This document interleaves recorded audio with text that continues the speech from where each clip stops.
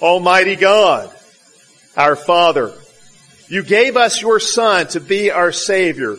He was tempted by Satan, but unlike Adam, who was tempted in the garden and fell, Jesus stood firm in the wilderness and did all your holy will. He suffered for us, becoming a sin offering and bearing our curse so that we might be forgiven.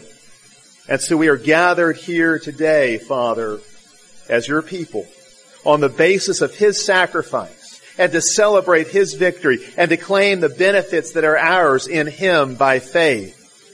Oh, Father, we thank you for your goodness. We thank you for your grace. We thank you for the everlasting love you have shown to us in Christ Jesus, choosing us in Him from before the foundation of the world. And in the fullness of time, sending Him into the world to work out our salvation. We thank you, Lord, for everything, for every gift you give to us. You are the giver of every good thing. But especially, Father, we thank you for the gift of your Son, our suffering Savior, our reigning King, the one in whom we have abundant life and forgiveness of sins and all things pertaining to life and godliness. We thank you for Christ Jesus, and in His name we pray. Amen. We have read a number of passages this morning that refer to baptism, and I want to read one more, this time from Romans chapter 6, beginning in the first verse. What shall we say then? Shall we continue in sin that grace may abound? Certainly not. How shall we who died to sin live any longer in it? Or do you not know that as many of us as were baptized into Christ Jesus were baptized into His death?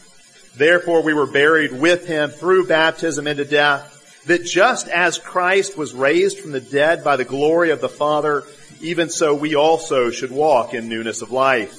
For if we have been united together in the likeness of His death, certainly we also shall be in the likeness of His resurrection, knowing this, that our old man was crucified with Him, that the body of sin might be done away with, that we should no longer be slaves of sin. For he who has died has been freed from sin. Now if we died with Christ, we believe that we shall also live with Him, knowing that Christ, having been raised from the dead, dies no more. Death no longer has dominion over Him. This is the word of the Lord. Thanks be to God. Let us pray. Father, we thank you for all your gifts to us. We thank you for the gift of your word. We thank you for the gift of baptism. We thank you for the gift of the Lord's Supper. Father, you give yourself through your Son and by your Holy Spirit to us through these means. May it be so today. May you speak to us now that we might cling to your word by faith, for in your word we find life and life abundant. This is our prayer in Christ's name. Amen.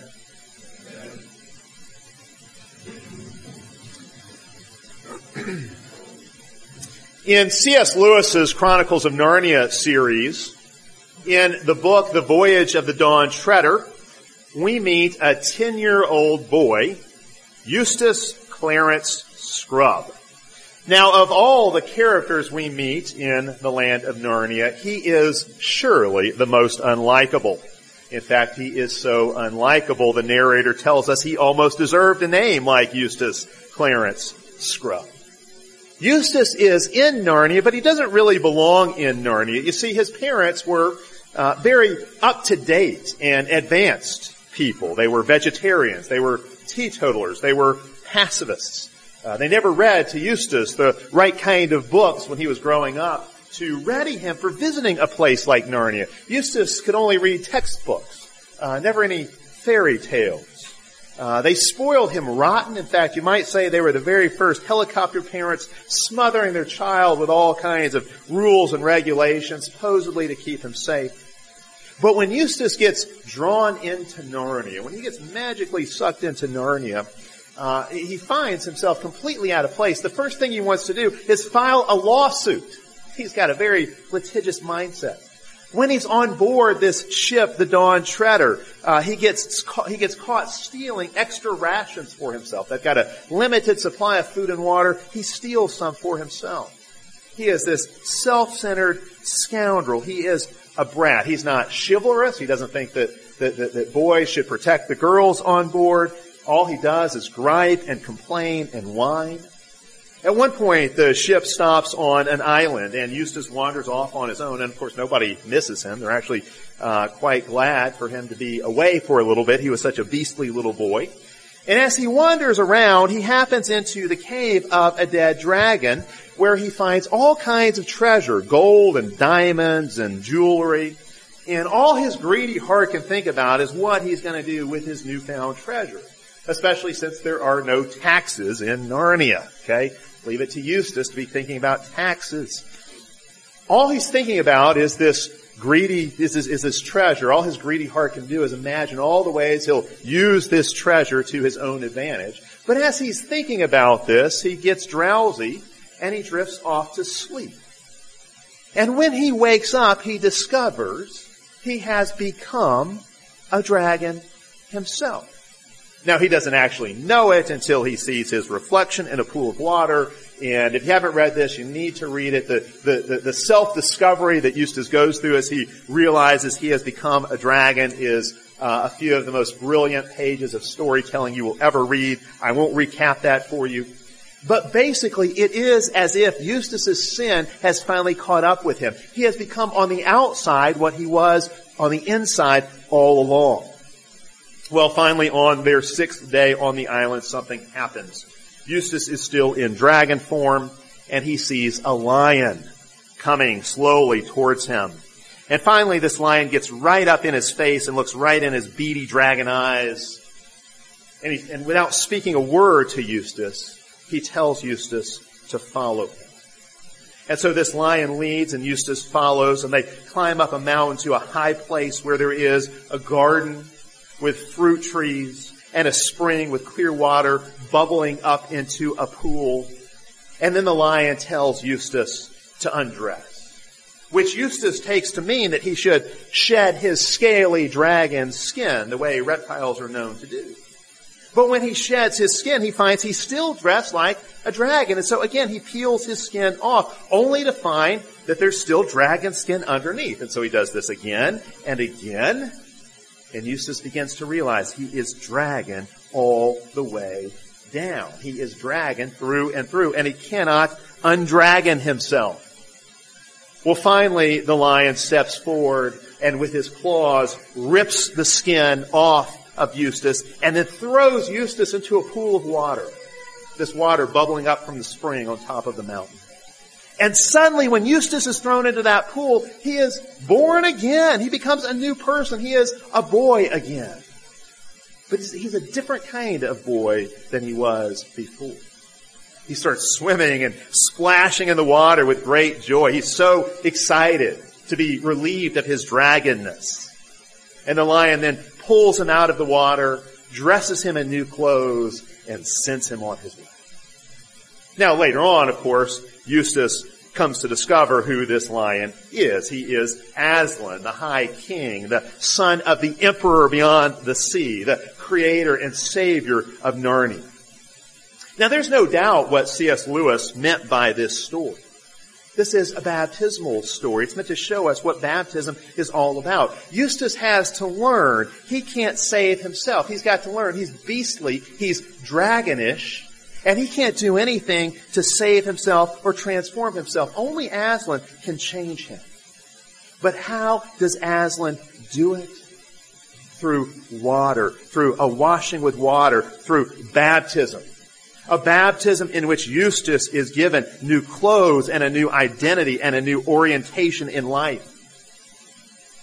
And so the post-baptismal Eustace is now no longer obsessed with the treasure. In fact, he actually goes back to the others. He's no longer consumed with this greed that he had before. He goes back to the others and he confesses to them how beastly he had been. And when he gets back on the ship, he begins to serve and do his share of the work. He learns to be a part of the community on the ship. His baptism by Aslan marks out the beginning of a new life. And it's so interesting, at the close of that chapter in Voyage of the Dawn Treader, the narrator tells us, this is a quote from the very end of the chapter, "It would be nice and nearly true to say that from that time forth Eustace was a different boy.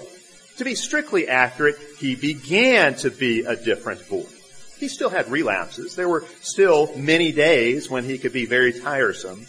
But most of these I shall pass by. The cure had begun. And that's really what baptism is all about. It is the beginning of the Christian life, the beginning of something new, the beginning of the cure for our sin, our dragonness. I think C.S. Lewis, he certainly would have known from his experience in the Anglican Church, and certainly he knew that a lot of the traditional baptismal declarations, like the one that I read to Thomas Eaton this morning right after his baptism, those declarations say something like this. God help the one baptized to live his whole life according to the good beginning made here in baptism. Baptism is a beginning point. It's a starting point. It's the beginning of the cure. Eustace begins to live it out in Voyage of the Dawn Treader. He does begin to live according to this good beginning made in his baptism. Oh, sure, he still struggles with those dragon-like tendencies from time to time. But a new beginning in his life has been made, and he's going to live it out. And so actually, when you come to the very end of the Chronicle of Narnia series, in the very last book, Eustace is one of the 7 friends of Narnia who is robed in royal attire. He becomes a Narnian hero. Now, what Lewis, in his brilliance, has done in that episode in Voyage of the Dawn Treader is give us really, I think, the New Testament's theology of baptism in a nutshell. He's given us the New Testament's theology of baptism in the form of a story.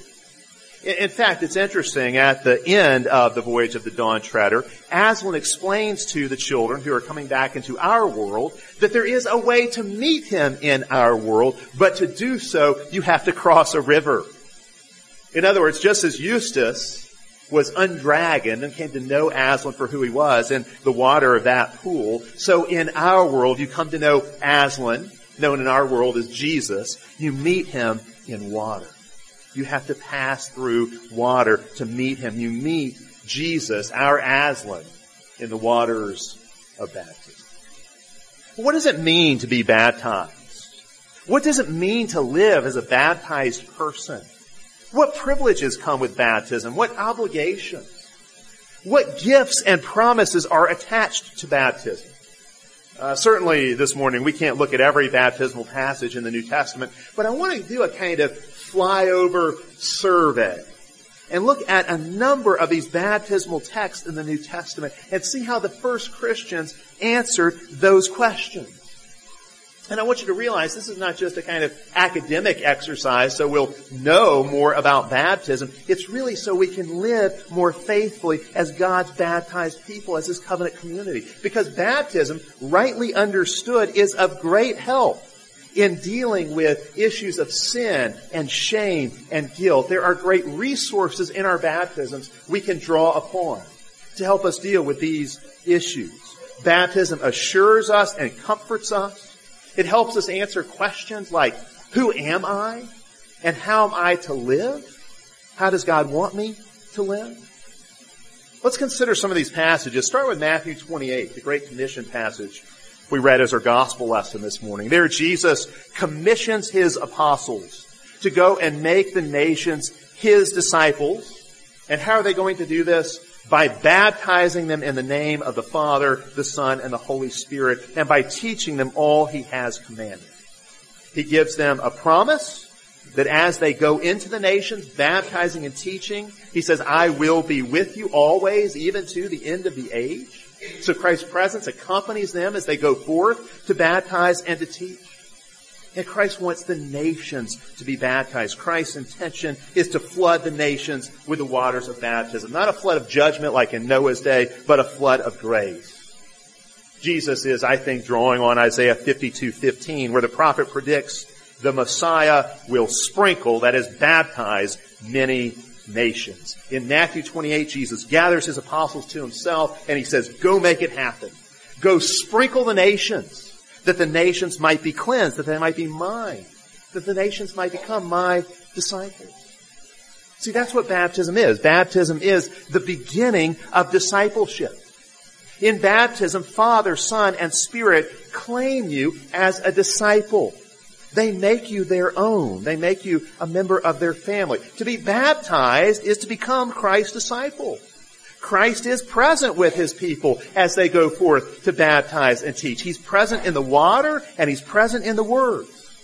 In baptism, he claims us as disciples through the word as it's taught and preached. He forms us and matures us as disciples. And as we will see, in baptism, God makes promises and gives gifts. That's really foundational. But and we're going to talk about that more in just a minute, but I think here too we see that in baptism, the one baptized also makes promises to God. He promises to live and learn as a disciple.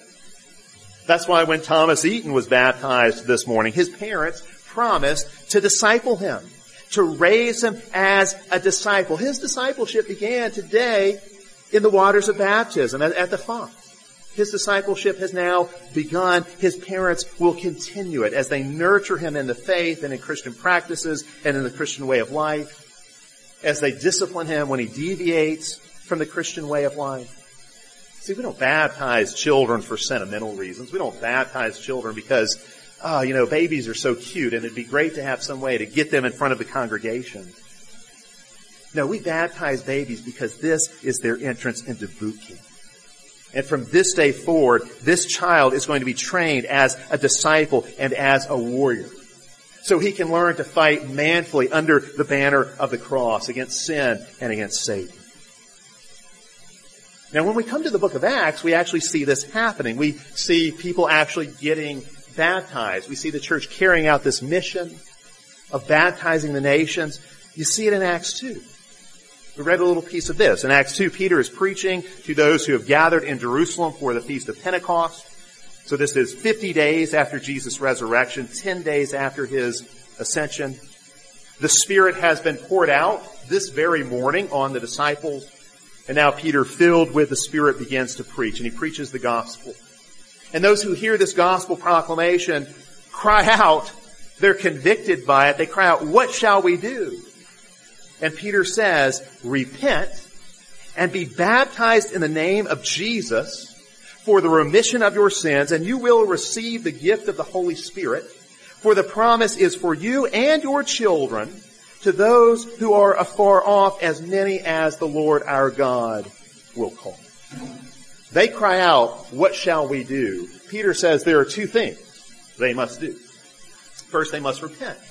Okay, we know what that word means. They must repent, which means they must turn their lives around. They must turn from false hopes and false faiths to put their trust in Christ alone and to obey him. They've got to reorient their whole lives around the crucified one. The very one they crucified, they're now to serve as their Lord and King. That's what it means to repent. You reorient your whole life around Jesus, so he becomes your center and your chief priority in life. He becomes your king and your captain. That's one thing they must do. The other thing they must do is they must be baptized. And Peter explains, when they are baptized, two things will happen.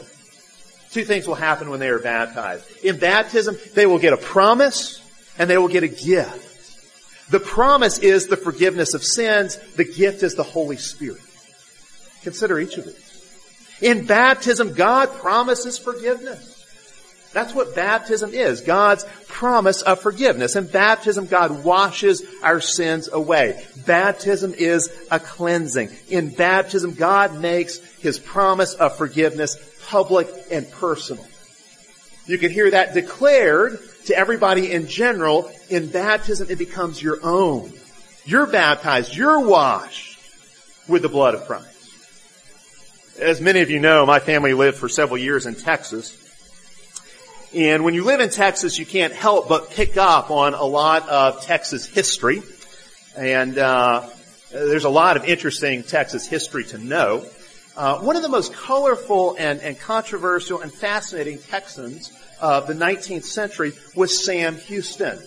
Of course, the city of Houston is named after Sam Houston. Sam Houston eventually rose to prominence as a senator and as a governor. But for much of his life, he was a wild and wretched frontiersman. You know the kind of people who went to Texas back in the day, right? Well, Sam Houston was one of those kind of guys. He had several failed marriages. He drank too much. He gambled his savings away. He cheated. He engaged in shady business deals. He was known for having a short temper, an itchy trigger finger. But once when he heard one of those traveling evangelists, a traveling preacher coming through town, he heard a gospel message and he was convicted of his sin and of his need for Christ. And he repented and he asked to be baptized. And this traveling preacher, of course, was baptizing people down in the river. And so Sam went down into the river to meet the preacher to be baptized. And after the baptism, as Sam Houston and the preacher were walking up to the shoreline, the preacher turned to him, and of course he knew that Sam Houston was a very notorious sinner. He turned to Sam and he said, "Well, Sam, your sins have all been washed away." And as Texas folklore has it, Sam replied by saying, "Then God help the fish." All right? He knew he had done a lot of sinning, and so he was apologizing to the fish for having polluted the stream. All right, now all kidding aside, Sam Houston was not some great theologian. I'm sure that pastor who baptized him was not either. But they were exactly right biblically. What does God do in baptism? He washes away our sin. Baptism is transitional. It's pivotal. You move from being under condemnation to now being justified. Baptism is the public marker of God's forgiveness. Again, it personalizes God's promise of forgiveness. Forgiveness and baptism are linked again and again in Scripture.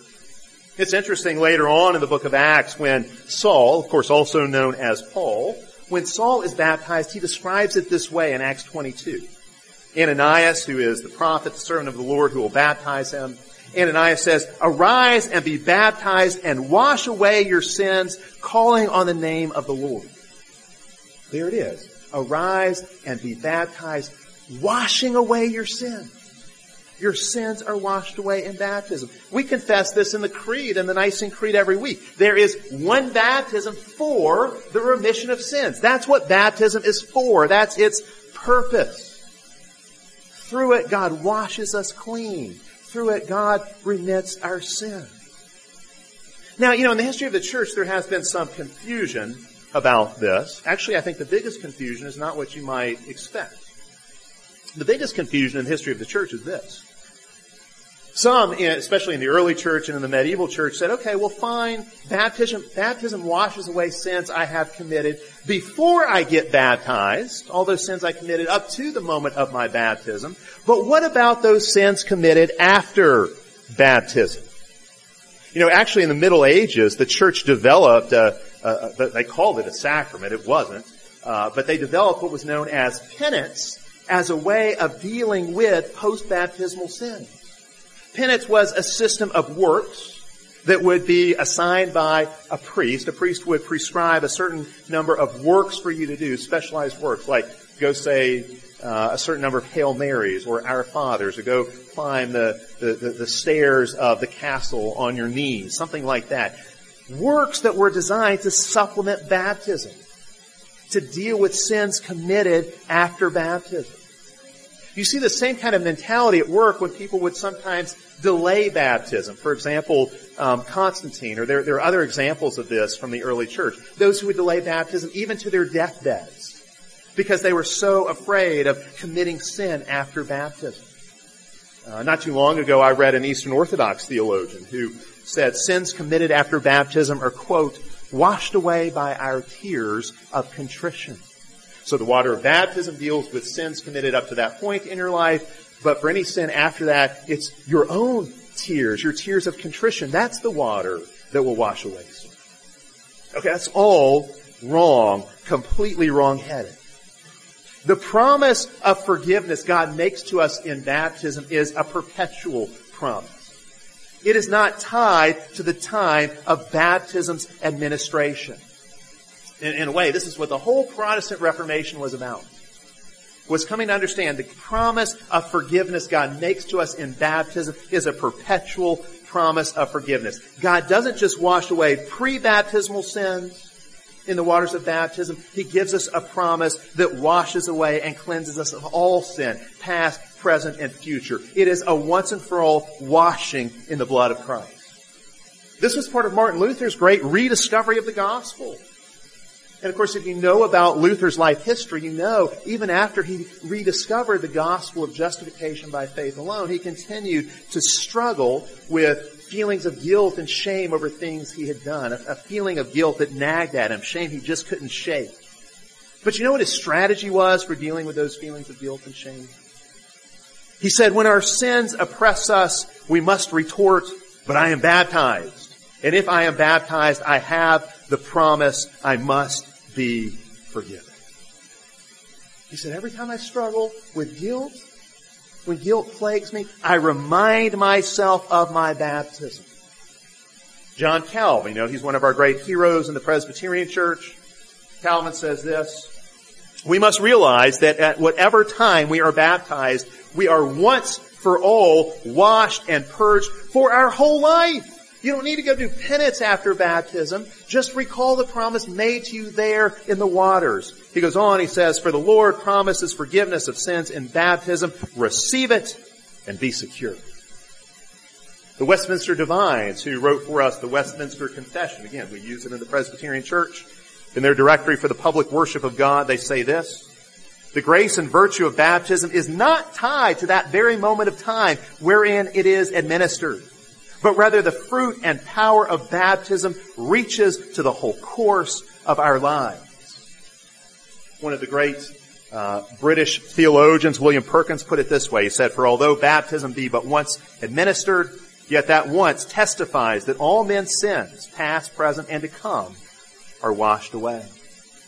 The Belgic Confession puts it this way. Baptism is profitable not only when the water is on us and when we receive it, but throughout our entire lives. So there you have it. All of these reformers testify to the same truth, that when God makes His promise of baptism to us, this promise of forgiveness in the waters of baptism, it is a perpetual promise. It is a promise that we carry with us, that sticks with us wherever we go and whatever we do.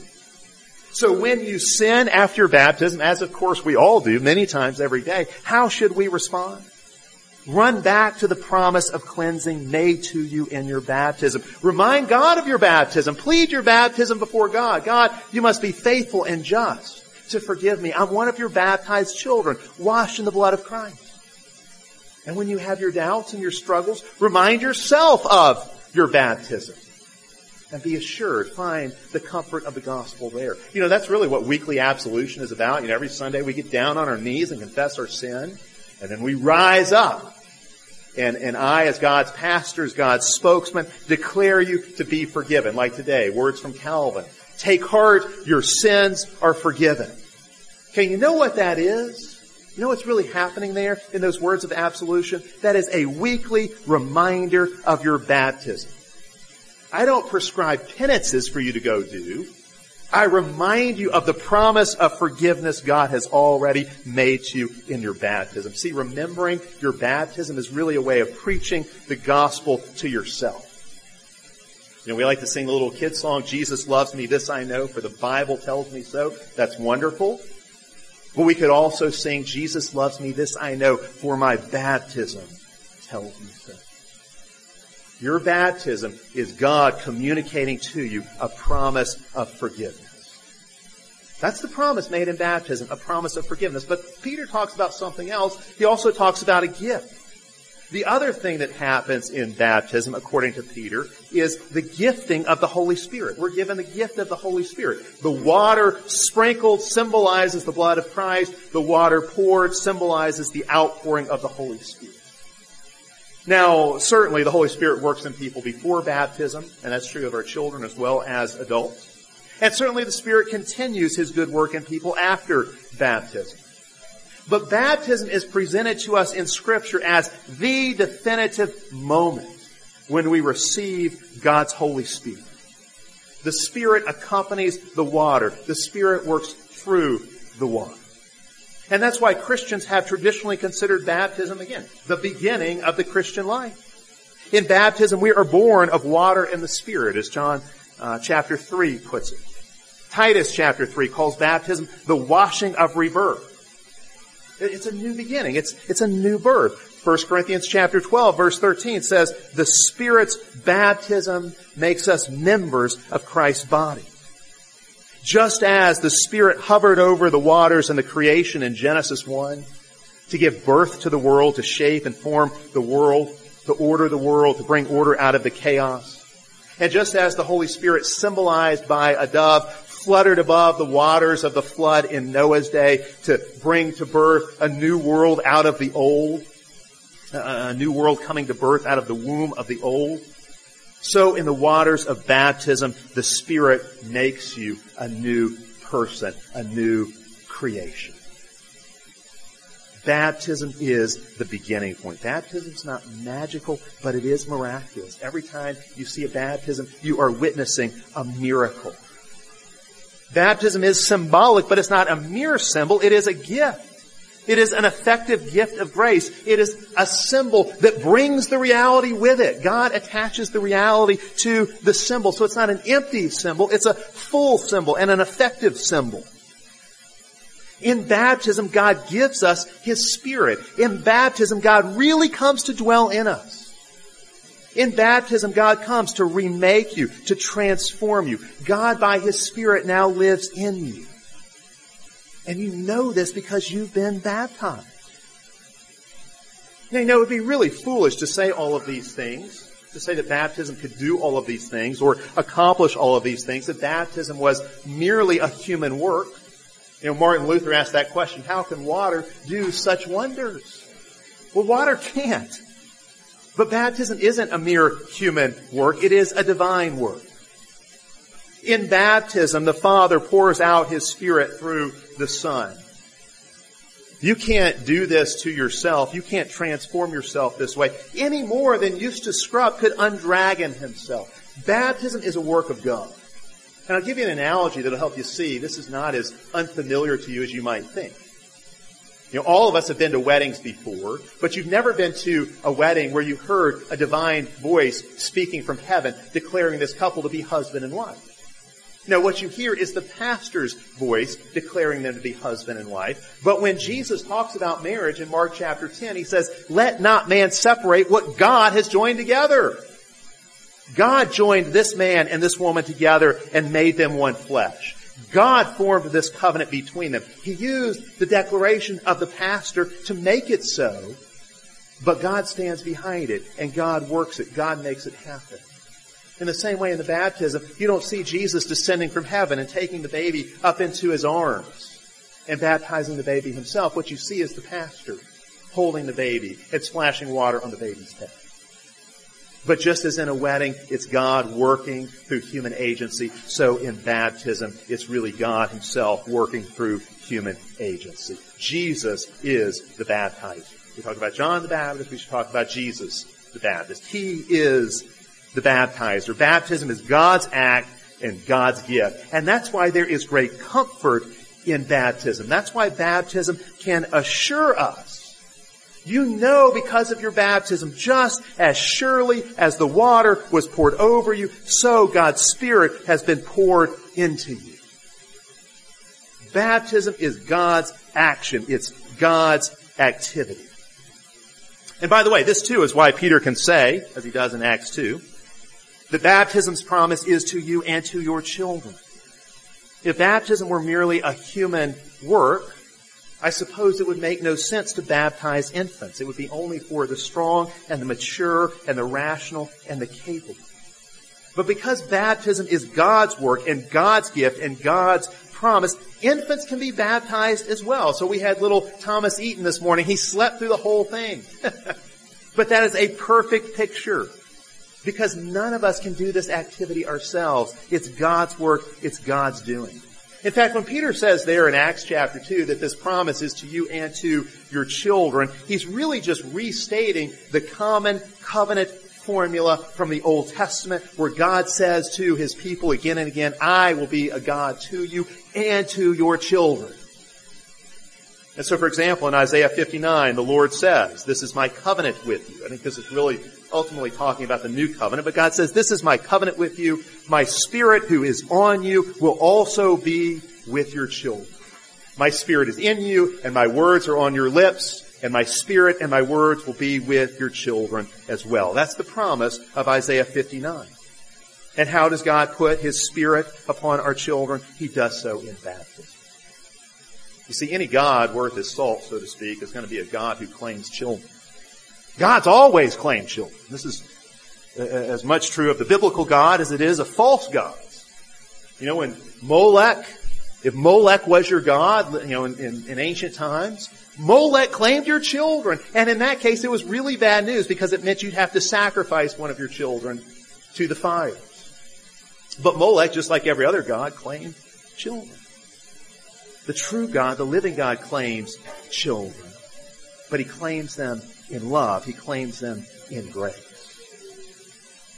See, when Christian parents bring a child to be baptized, you know what's really happening?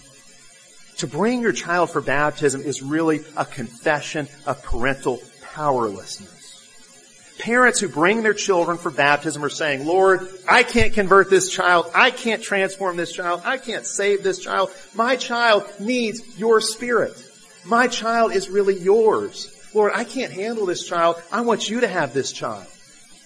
Lord, I'm giving you this child, and I'm trusting that you will give this child your Spirit. That's what happens when we baptize a child.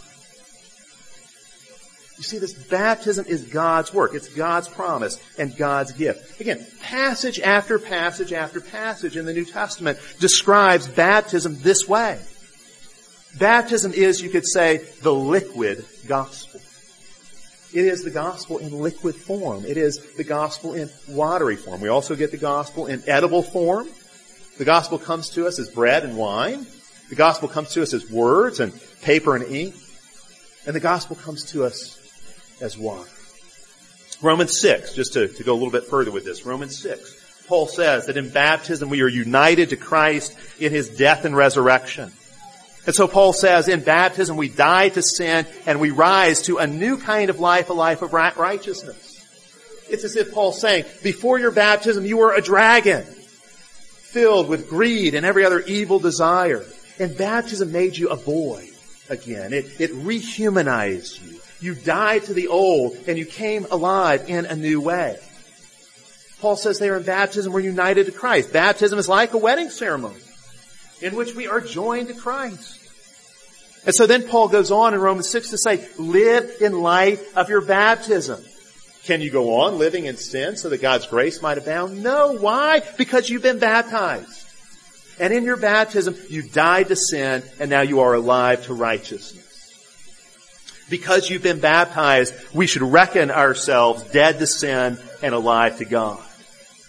Paul's showing us there in Romans 6. In baptism, we get a new identity and a new status and a new story. And really he's saying, look, your whole life as a Christian is simply living out what you've been given in baptism. It's a matter of becoming who you already are. You know, be who you are really is what Paul's saying in Romans 6. You're baptized, so live like it. You're united to Christ, so live it out. Remember who you are as God's baptized children, as those who have been united to Christ. In baptism, you've entered into this new story. Christ's story is now your story. His death and resurrection story is now your story. You've been enfolded into His history, so now it's yours. And Paul explains what that means in Romans 6. He shows that it means we've got to reorient our bodies. The way we live in our bodies now is different. Paul says in Romans 6, because we've been baptized, we're to offer up the members of our bodies to God's service.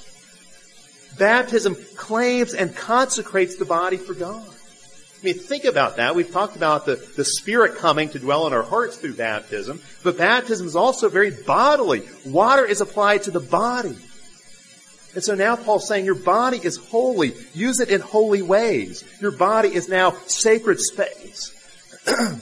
Your body's now sacred space. Your body's a temple.